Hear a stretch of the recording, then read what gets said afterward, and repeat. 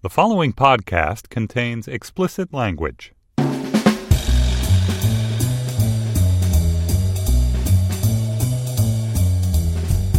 Hello, and welcome to the Slate Audiobook Club for the month of November 2017. I'm Katie Waldman, a staff writer at Slate, and I'm joined today by Slate book critic Laura Miller. Hi, Laura. Hi, Katie. And by the critic and writer and Audiobook Club founder, Megan O'Rourke. Hi, Megan. Hi. Before we get started, I wanted to let you all know that next month we're discussing Emily Wilson's new translation of the Odyssey. Wilson is the first woman ever to translate a Homeric epic, or at least to produce a commercial translation with wide distribution that I know of, that we know of. So we're very excited to dive into that. Wilson also appeared on the Culture Gab Fest, so be sure to check out that great discussion. Today, we are conversing about Manhattan Beach, the fourth novel from Jennifer Egan, who won the Pulitzer Prize in 2011 for her really dazzling book, A Visit from the Goon Squad. Manhattan Beach is, as all the reviews have been tirelessly repeating, an extremely different kind of book. It's an historical novel about World War II divers and gangsters and sailors and longshoremen. It is formally intricate, but not formally innovative, or even necessarily innovative in any sense, as you argue in your review, Laura. It centers on three main characters: a plucky young woman, Anna, her father, Eddie, and the mysterious criminal Dexter Stiles, with whom they both become entangled, instead of 15 or so characters, which was the case for her Goon Squad. It is, of course, beautifully written and exhaustively researched, so in that sense, it feels like the Egan we know. But I wanted to ask both of you whether your expectations about this author, Jennifer Egan, shaped your experience of this book, and how you feel it fits into her career. Were you surprised or disappointed, or you thought there's a pretty continuous line from what she's done in the past to here? So I'd be curious to hear what either of you guys think about that.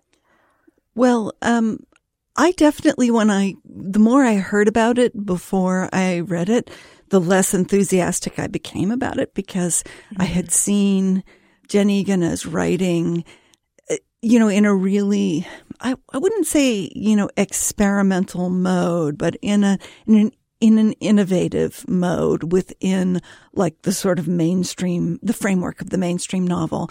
I really loved The Keep, which was the book that she published before Goon Squad.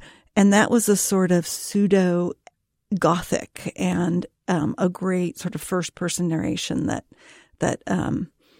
was just completely absorbing and fun in a way that her first book, which was sort of a Don DeLillo-esque sort of chilly exploration of postmodern life in a world of images and false identities, it didn't really enchant me in the same way. And then I loved Goon Squad, which seemed even more adventurous in its way. And then this just sounded in every way very conventional.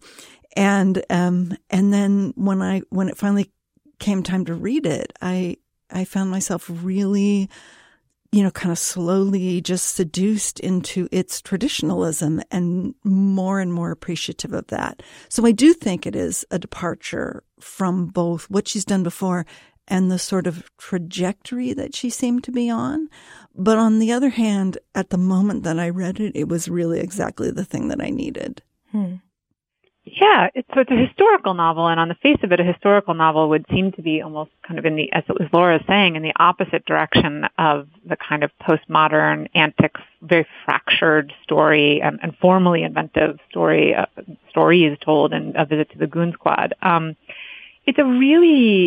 It's not the novel one might have thought she would write next, and yet the more I thought about it, the more I did see continuities between this novel and her previous novels. They just weren't the continuities I was expecting to find exactly, And so she's one thing I think we see from this book is just how adept she is. I mean, she does just such an extraordinary job of, for the most part, of making this world of Brooklyn in the mid-century so realized. And I live quite near the waterfront that she's talking about. And it's, and I always think about it and wonder about it and the Navy Yard and what it used to be like. And it was kind of wonderful to see it animated in her pages. And I think her exploration of the sea and of diving, which is a big part of the book, is really a great sort of accomplishment. It's a strange book, though, because in some ways it's quite withholding of the pleasures that you might think a historical novel would have, or a novel of this kind of sweeping intergenerational scope. And we can talk more about that later. But there's some formal things she does with time and fragmenting of stories that almost seemed a little bit more like the old Egan, and maybe worth talking about. What are the continuities that you noticed that you didn't expect to see? Basically, I was interested in the way that time skips around in this book, which, can happen in a historical novel, but in some ways the way time skips around almost frustrated my sense of desire for, like, certain key scenes to follow upon other key scenes, in particular between Anna and her father. We meet her father, we meet an 11-year-old girl named Anna Kerrigan at the very beginning of the book with her father, Eddie. She's going to visit, she doesn't really know his name at the time, but this man named Dexter Stiles, who's, involved in the underworld and turns out to run clubs and all these things. And so there's this kind of brief encounter from her perspective, a kind of close third, if I remember correctly. And we get a lot of the threads of the book, and it's a kind of little touchstone scene. And then we skip forward from 1934 to World War II, and her father has disappeared. And he doesn't re-enter the book for quite some time. And when he does, I had almost moved so fully into Anna's world that I was less in need of the satisfactions of discovering his story than I had been earlier in the book. But then we go into his story for quite a long time. So I thought the structure of the book was very interesting and sort of challenging in that way, because it kept sort of slightly subverting the narrative arc of the historical novel while also giving it to us, but kind of skipping over maybe some of the moments. Like, there's a key moment in the book, which is told to us in recollection, rather than, and it has to do with why Eddie flees. I don't know, so there's something very interesting about it, where it was sort of giving us some of the pleasures of the historical novel and then slightly withholding them, or doing things that were a little bit unorthodox if she really were a kind of more conventional historical novelist, or so I thought. Isn't that partly because she wants it to be unclear what happened to Eddie? Mm-hmm, mm-hmm. Because Anna thinks he's dead? Exactly. No, yeah. Exactly. Right.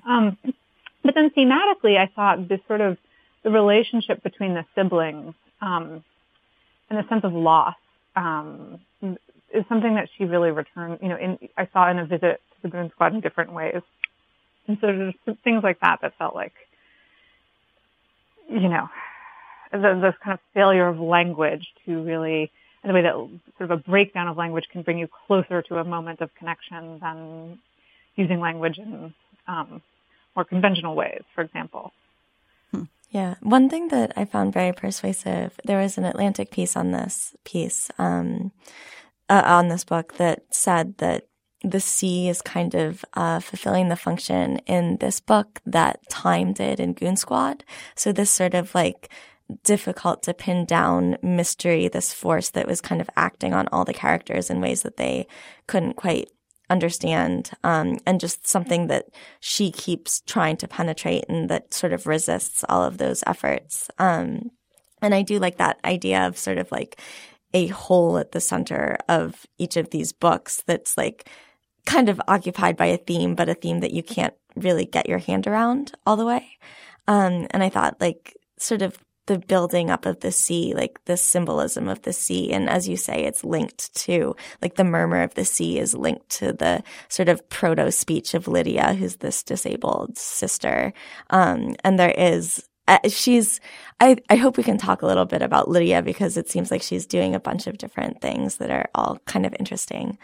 But I did really, one of the things, and to put my cards on the table, I loved this book. I read the reviews before, or read some of the reviews before reading the actual book, and was worried because it seems like they were kind of dutiful and admiring, but not like passionately in love with the book. And I thought, oh, this is just going to be like a good historical novel by an author that everyone adores, and it's not going to be, wonderful or like life-changing. But then I read it and I just got so much pleasure out of it. So, but in any case, one of the things that I really appreciated about the book was her writing about the sea, both on the sentence level and just sort of like what she built out of the sea as a theme. It's fascinating because they, except for Eddie, and even Eddie in his own way, except in his moment of extremis,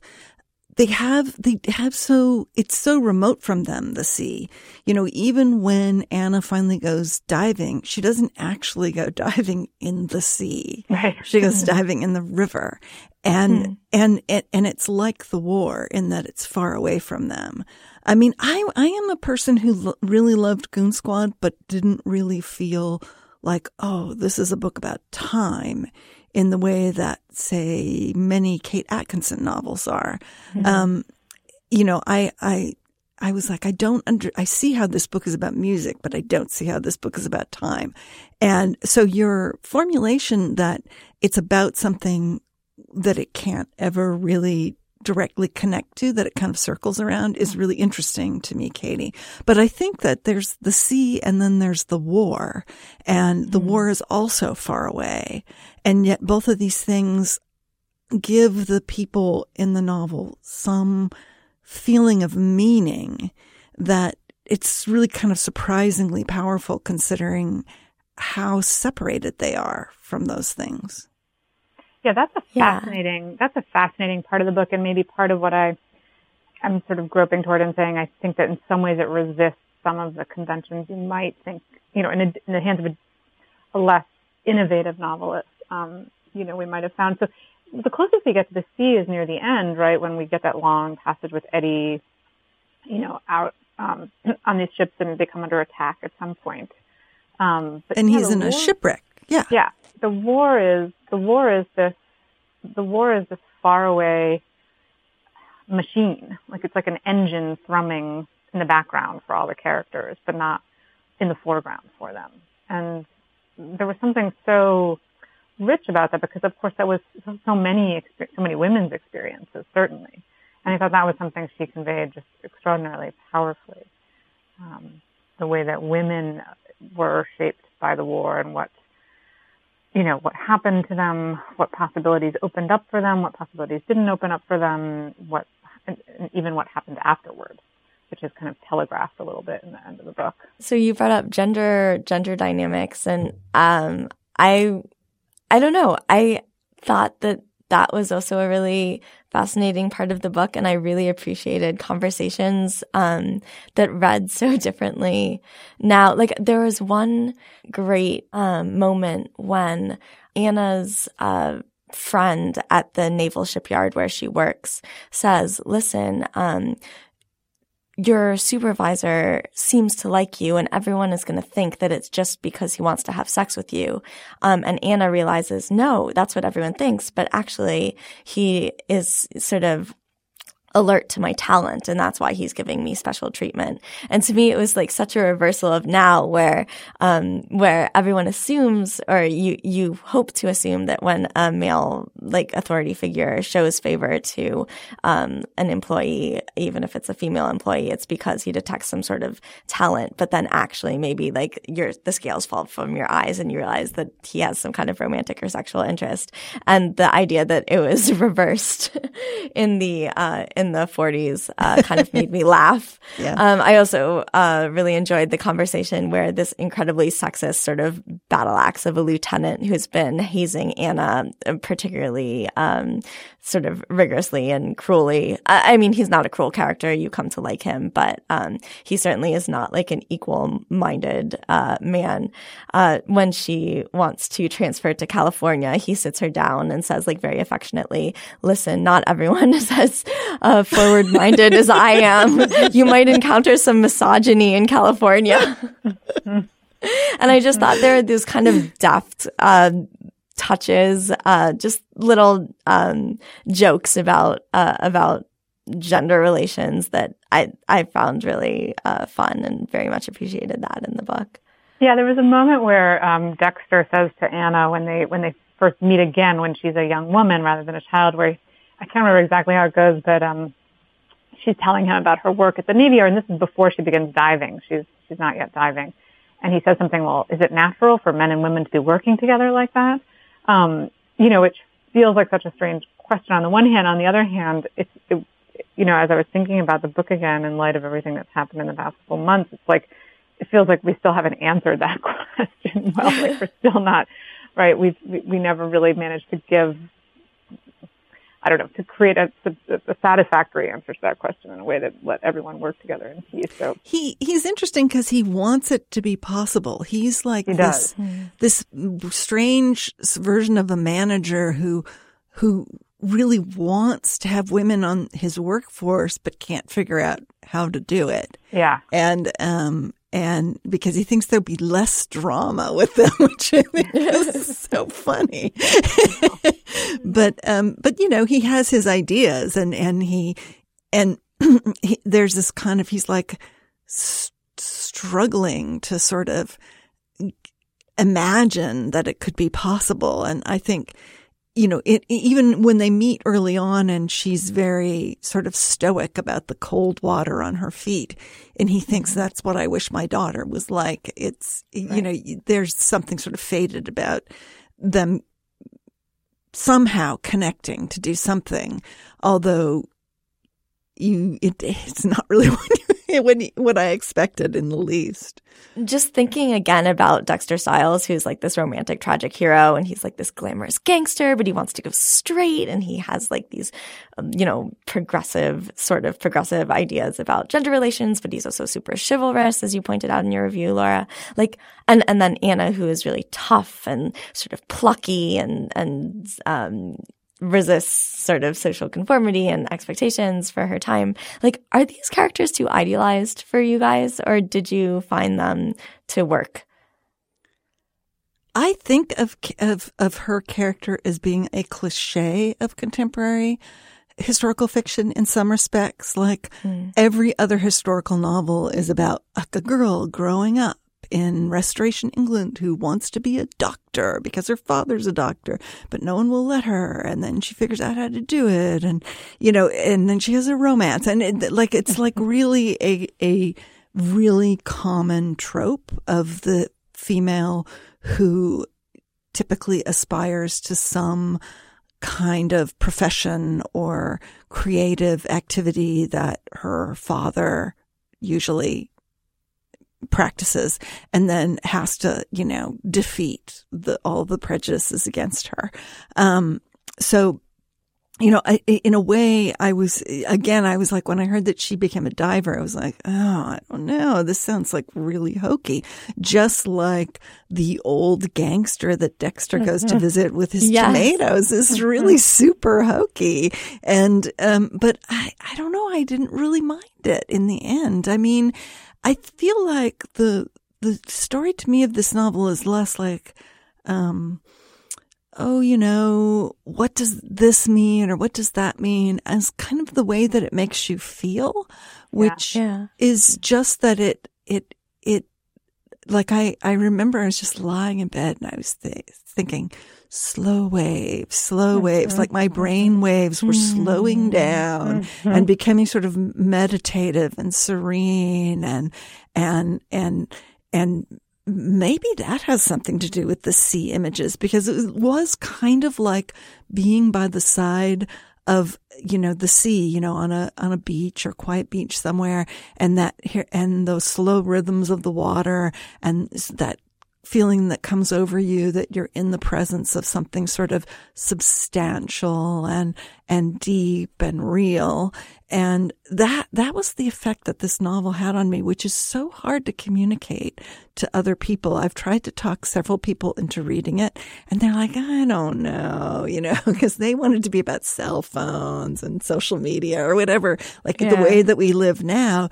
And it was like, this is like a cure to me. I mean, I'm not completely cured, obviously, because eventually I relapsed into the internet again, but it felt like a cure for the internet in some ways. This is making me laugh so much, Laura, because I read this book while I was on a trip for the Times to, this national park outside of Seattle, which is supposed to be one of the quietest places in America.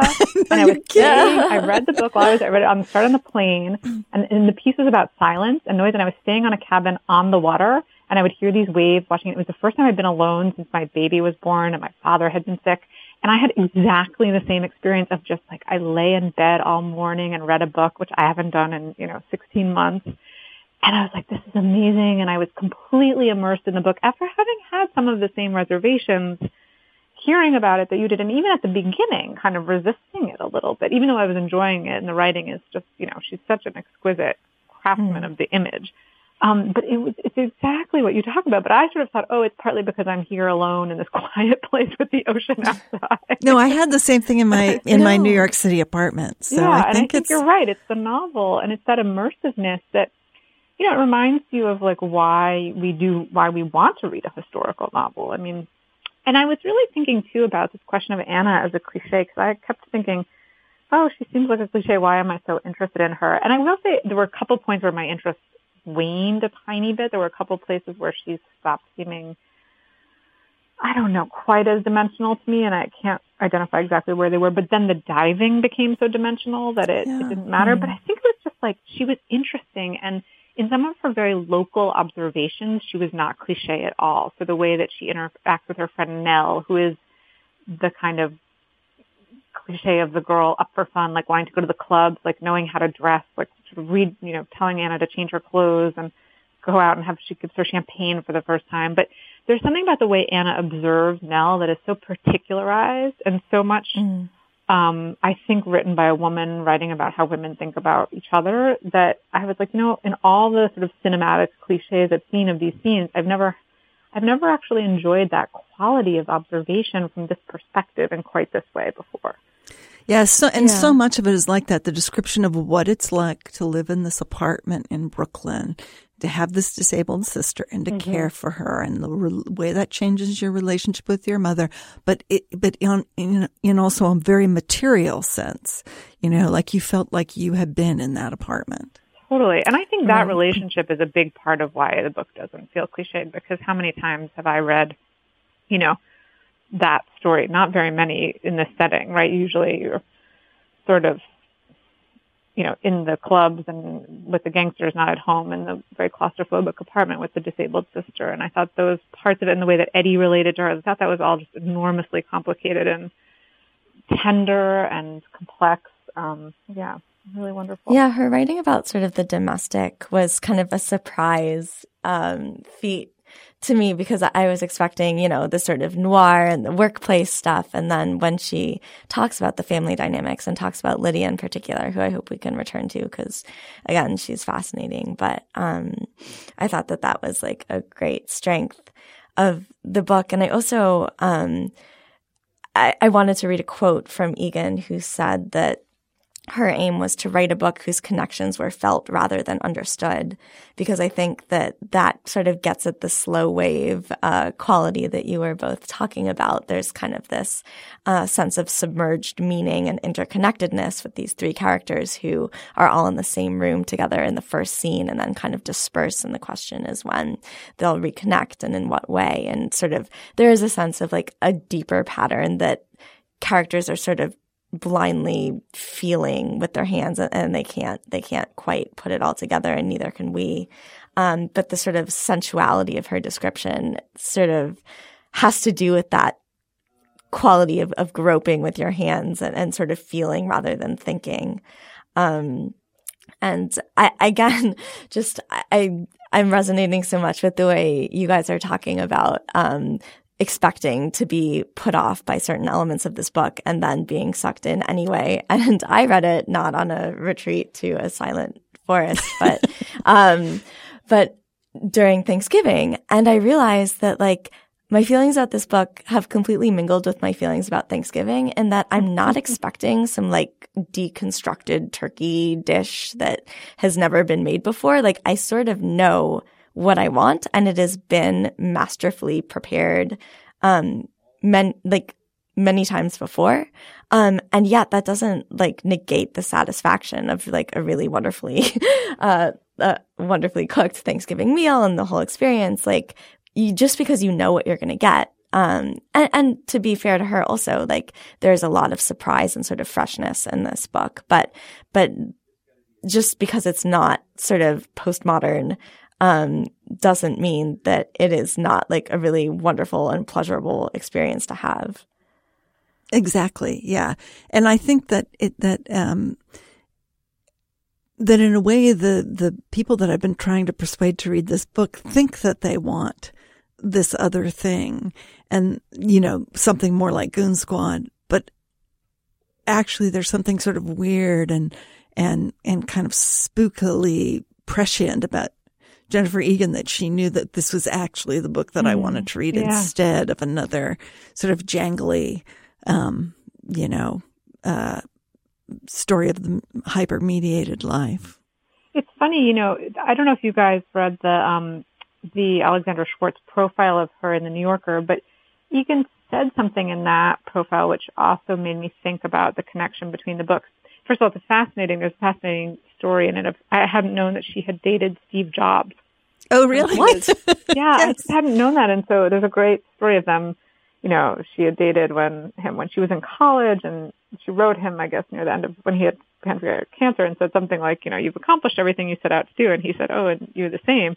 And, thinking about that and the way she talks about technology in the piece made me really see where the her ability to write presciently about kind of technology and where it's bringing us in the dark places it might bring us and there's the changed places it brings us, kind of might have come out of that encounter, but that she obviously has a mind and a sensibility already interested in, like where are we going?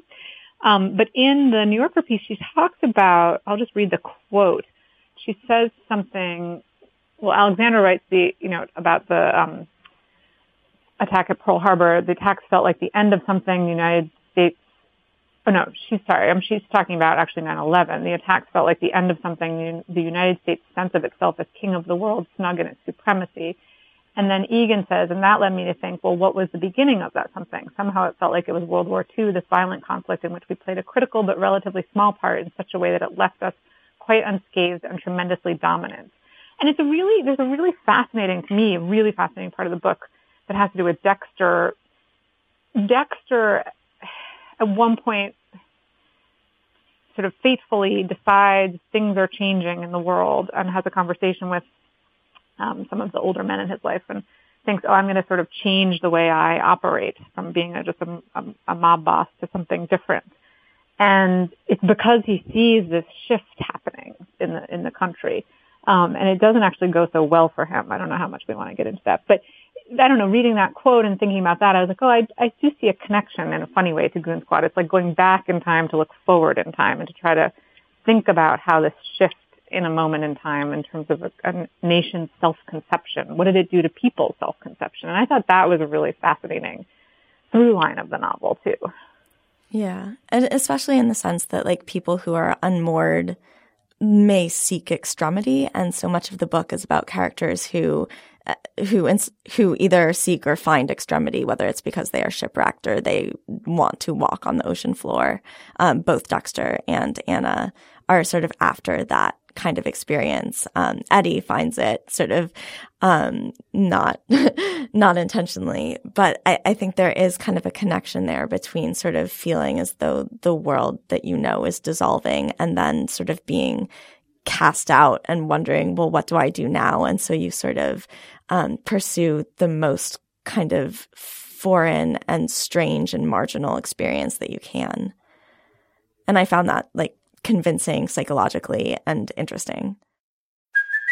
Hey, it's Kaylee Cuoco for Priceline. Ready to go to your happy place for a happy price? Well, why didn't you say so? Just download the Priceline app right now and save up to 60% on hotels. So whether it's Cousin Kevin's Kazoo Concert in Kansas City, go Kevin, or Becky's Bachelorette Bash in Bermuda, you never have to miss a trip ever again. So download the Priceline app today. Your savings are waiting. Go to your happy place for a happy price. Go to your happy price, Priceline.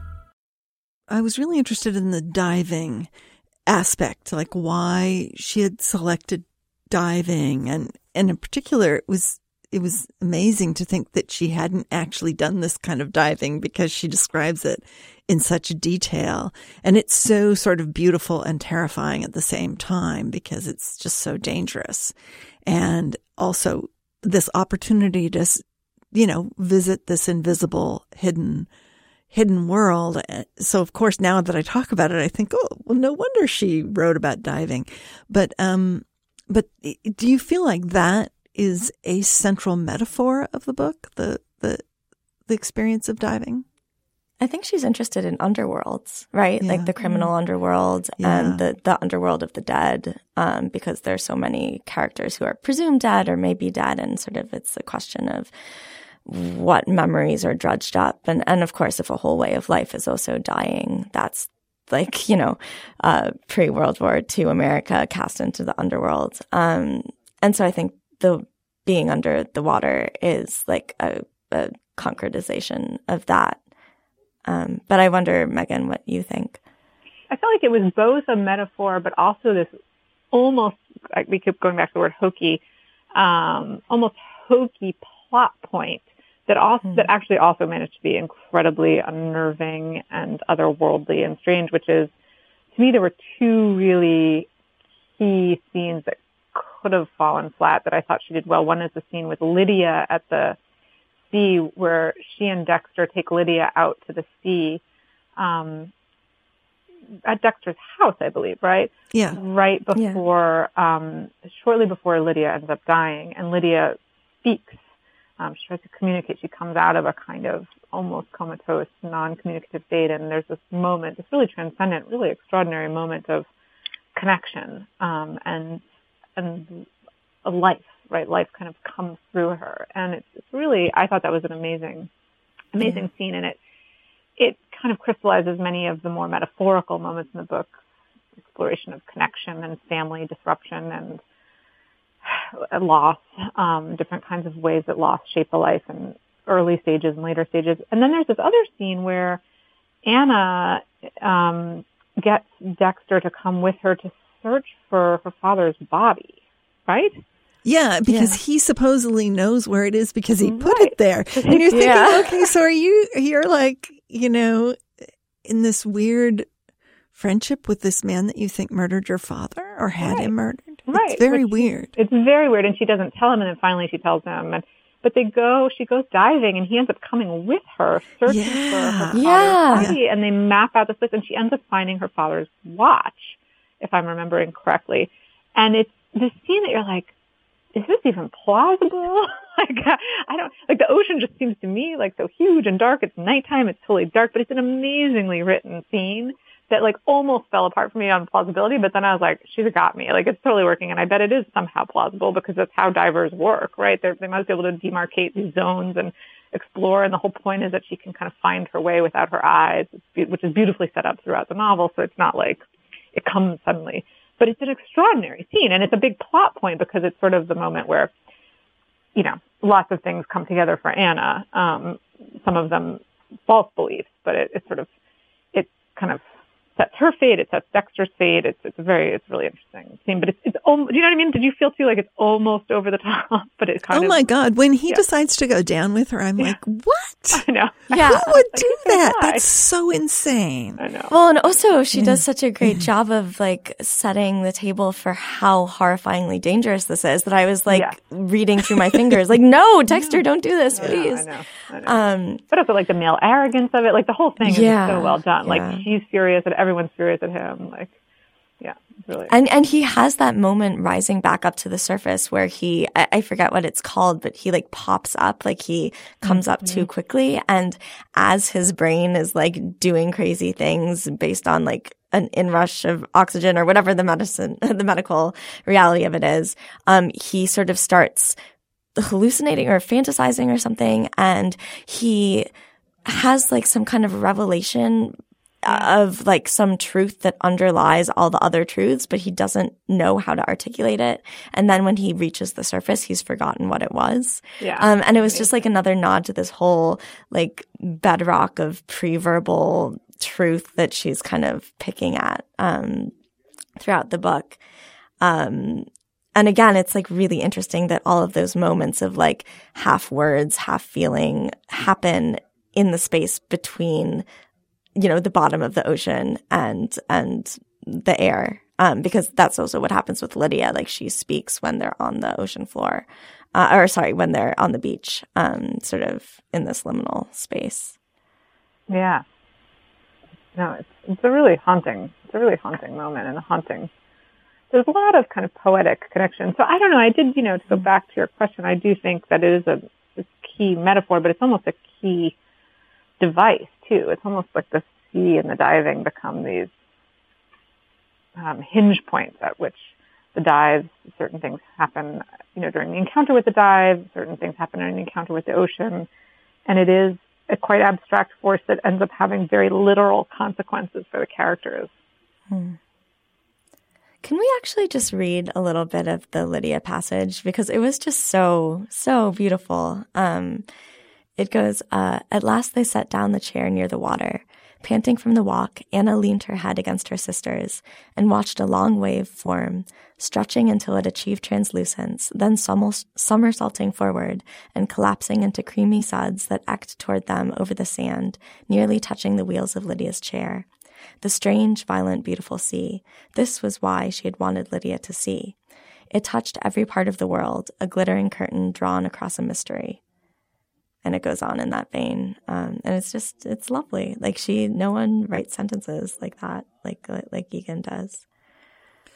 What about Eddie's story, which is so strange and peculiar, this kind of South Sea adventure with this kind of Melville sort of interlude where he's like got this, what is it, Nigerian, the first mate or whoever that he has. The bosun. The bosun that he from has. like Somalia. And there are characters who literally get eaten by sharks in this book. Yeah. Which cracks me up.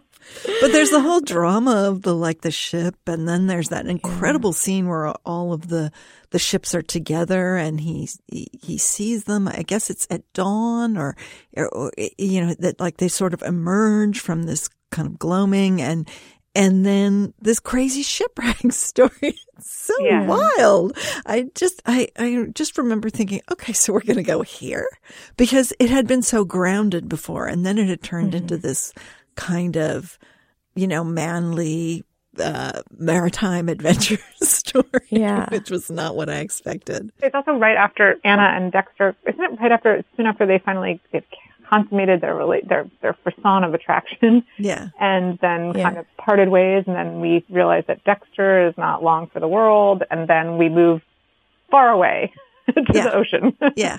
Which I was, lurking on Goodreads and reading people's responses, and this was very troubling. This was very hard for a lot of readers.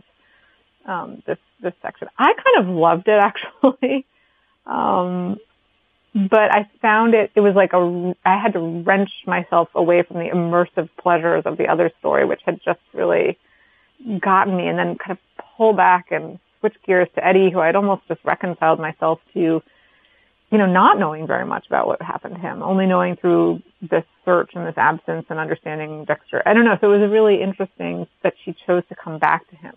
Yeah. I mean, it made me just it kind of took my breath away just now thinking about it, how many genres are mashed together in this book that I was prepared to say, oh, this is just a traditional historical novel. It's Thanksgiving dinner, hooray. But there's the hard-boiled gangster stuff where you have characters saying things like, say, boy, think you should take a long walk off a short pier, buddy. That's not actually a line of dialogue, but things like that. Kind of Edward G. Robinson dialogue. And then the sort of poetic, tender family, mysterious stuff. And then, as you say, this treasure island adventure with shark attacks and shipwrecks and being sort of stranded on a raft for days. And also just the detail with which she describes how exactly one stays alive in those situations. She did so much research for every different aspect of this book. It's kind of extraordinary. But there's a racial piece to this too, right? Yeah. Where with the bosun, they have to kind of, they have a certain animosity and then they kind of come together, but there's a lot going on. Yeah, he has the direct encounter with the huge thing that the rest of them are sort of more peripheral to. And it changes him. Yeah. Well, I mean, that also makes sense too, because if a character calls the ocean the the world of lost things or something, a landscape of lost objects, I think is the quote. And he is the sort of like definitive lost object for the first half of the book. So like I guess like if he's like the Orlando Furioso moon dweller, like the thing that goes and then is returned, like, so he is the only person who's actually in the sea. I don't know. But I guess that I like that decision on her part to like not allow all three of the characters to touch the third rail, touch the sea. Yeah. What did you think of this section, Laura? I really liked it too. I mean, I was surprised by it. I guess I kind of, I thought, okay, she found the watch, so I guess he really is dead. Like, I spent a lot of time not being sure whether he was dead or not. And then thinking, okay, if the watch is there, then he must be dead. And then he's alive again. And he's, off doing this completely other thing, which again, it pulls you away from Anna's story. But on the other hand, it's not, you're not entirely sure where that's gonna go. Right. And, because, Dexter's not going to leave his wife to be with Anna. And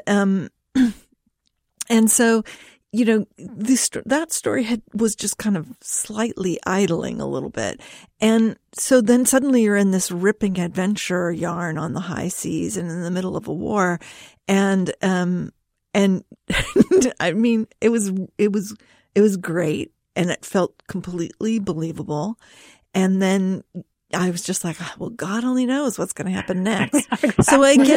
So I guess that was really like the fact that she went to that, and then at the point where that arc was playing itself out, and you have the whole shipwreck, and then they almost die, and then they're going to be rescued. I mean, that whole scene where like they lose this guy, and then someone drinks salt water and they go crazy and they have to push them off the raft, like the whole sort of drama of the raft, which is, just like one of the great story modes of all time. And, it never is not compelling. It's just in such a different register than the Brooklyn parts. And so you just think, how could this really be brought together? And I guess it kind of makes sense that it comes together in San Francisco, which is sort of a mix of the two, or the Bay Area rather, sort of a mix of the two modes, of the sort of home front mode and then the sort of wild blue yonder mode of the seafaring tale. Well, in the sort of world of new possibility in some way, sort of, frontier in a way, even in this stage. And it's a trip, Anna has to take a train trip there. She's become pregnant with Dexter's child, and so she has to construct a fiction in which she leaves her life behind, which mimics what her father did. Yeah. Right? She has to kind of abandon her old life and sort of tell a false story and create a new life. Not quite as radically as her father did, but pretty radically. And she's a moment on the train on her way out there where she thinks, oh, this is how he did it. So it sort of brings everything together at the very end there in a way that I actually found very believable. Yeah. The one thing I found a little bit odd about Anna is her complete lack of sort of sexual feeling or motivation until she's actually sleeping with Dexter. Like, she goes out with the kind of fast girl, Nell, and that relationship is depicted, as you said, Megan, really complexly and truthfully, but she doesn't seem to have a, for a young woman, she seems kind of neutered in a certain way. It's really, I thought so too. Those were some of the moments where I kind of found her less dimensional or real. And I couldn't tell if it was that she was so preoccupied by Lydia that was her, I don't know, that was in a way where her otherwise romantic longings might have gone, that there's the tension and longing was all surrounding Lydia. I don't know. Or just that the disappearance of her father is such a betrayal that she can't. But she doesn't, ever have the sort of yen that would war against that emotional guardedness. Yeah. Yeah. And I'm not really sure what that decision was about, except that if she had, it would have made her a person who could not necessarily have had that liaison with Dexter and then taken off across country with only her crazy aunt. Right, exactly. Who's another pretty great character. Yeah, I loved her, Brienne. I know. I kept imagining her being played by the actress who plays Brienne of Tarth in Game of Thrones. I just could not stop thinking of her as being played by that actress, and which made it particularly funny because that actress is a giantess, pretty much. Yeah. I mean, I actually didn't feel like there was a missing piece in her. I just sort of felt, oh, maybe this is like a less sexual woman. But there is that passage where she speculates that her dad left because she failed to sort of push down her inherent sinfulness. She lost her virginity when she was 14 in an apple storage shed. And she feels like she's always been framed as or seen as the good girl. And yet she has this kind of roiling depth within her that no one knows about. And maybe her dad sort of sniffed it out. And that was why he left, because he was disappointed or upset. Yeah, she has this, her whole sex life before this one night with Dexter is takes place in this dark room with someone she barely talks to, and she's not. So talk about the underworld. It's really relegated to a kind of a part of her life that it can't even be seen. That it's just invisible. And it's really strange. It is. And I guess you do get the sense that she's further suppressed it because of that connection between her father leaving and having had sex, or the sort of that part of herself. That it felt like there was this idea of repression being floated somehow. I find this novel is not what I would call a talker. It's not a book that when you finish it, you feel like you really need to talk to someone about it. You really need to hash out what it means. It just kind of nestles inside of you and just has this kind of, I guess what you were saying before, Katie, that there's something kind of pre-verbal about the power that it has.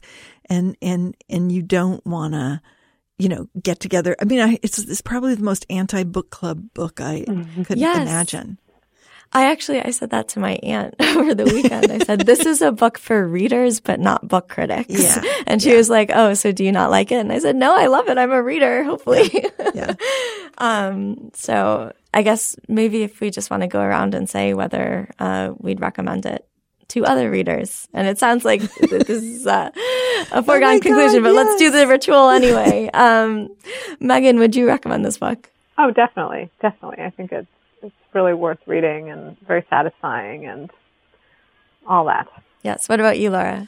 Oh, absolutely. I keep recommending it to people, and I have the hardest time talking them into it. But satisfying is actually the word Dwight Garner used. And I was so mad because I did read his review before I wrote mine. And I was like, I can't say satisfying, because that is really when you're done, you feel like, that just did everything that I needed it to do, and